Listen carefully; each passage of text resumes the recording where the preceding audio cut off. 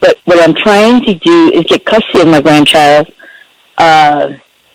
through, they told me I have to go through the Resource Family Services as a grandparent, and I've been put some roadblocks in front of me. One dealing with my name on a lease and criminal charges from 24 years ago.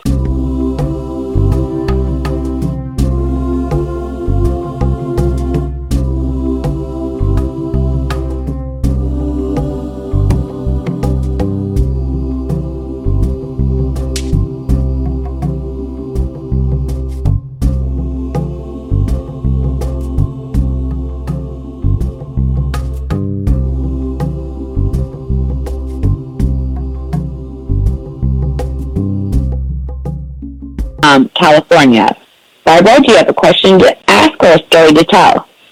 I have a couple of questions to ask. Thank you. The first one is, I was granted de facto parent status, not for custody of my grandchild, but at least to go to all the court hearings. But what I'm trying to do is get custody of my grandchild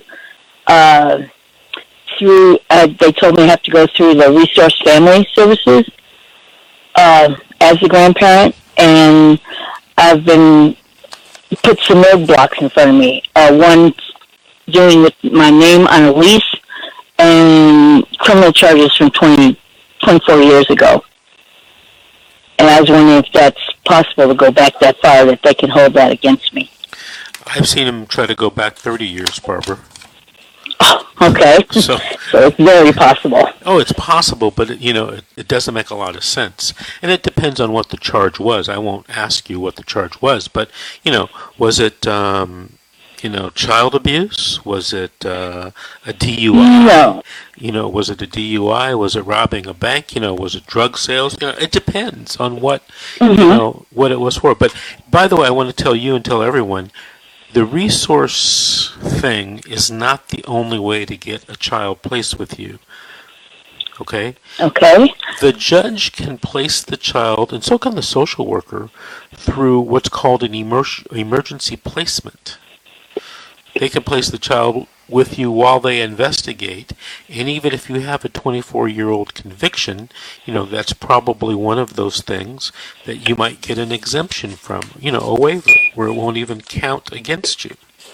Mm-hmm. So there's many ways to skin the cat. You can file a 388 petition to request the judge to have a hearing to have the child placed with you. So there's several things that you can do.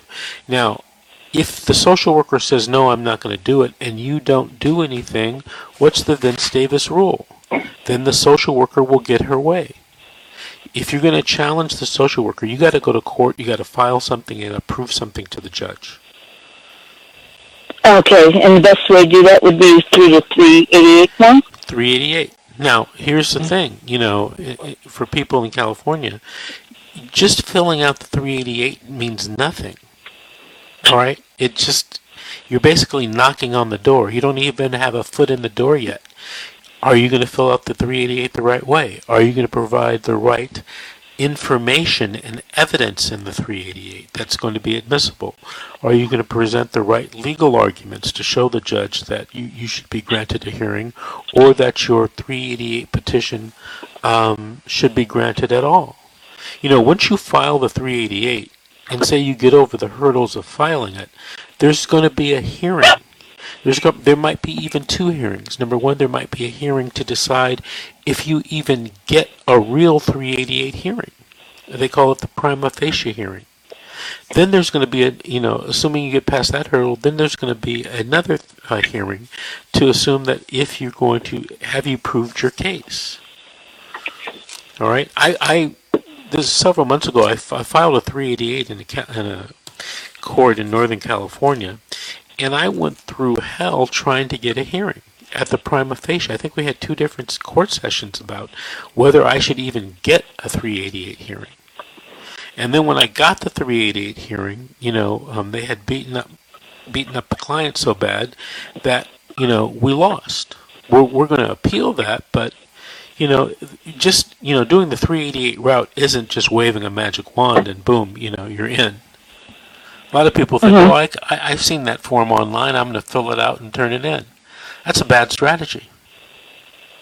Because typically, you know, they're going to try to argue you only get one bite at the apple. Although I think there's some case law about that, you being able to get more than one bite at the apple. But, you know, you want to try to put your best foot forward the first time. You were going to say something?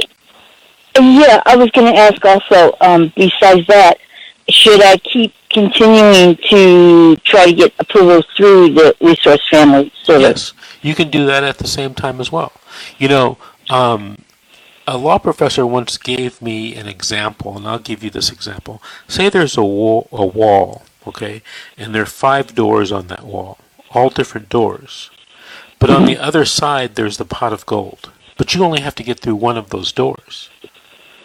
So 388 would be door number 1. Resource Family might be door number 2. You know, and there's going to be a 3rd or a 4th or a 5th door. You should try all of them. Okay, but is a lease, or my name on a lease actually required for my living status where I live? Not that I know of. You're talking about for the Resource Family thing, right?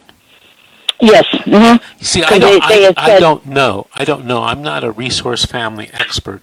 That's relatively new in California, and there's talk about getting rid of it legislatively because it delays the placement of children with relatives. You know, so this can take weeks, you know. In the old days, you go to court and say, hey, judge, I got a relative back there. It's the grandma. And they would place with the child with the grandma that day.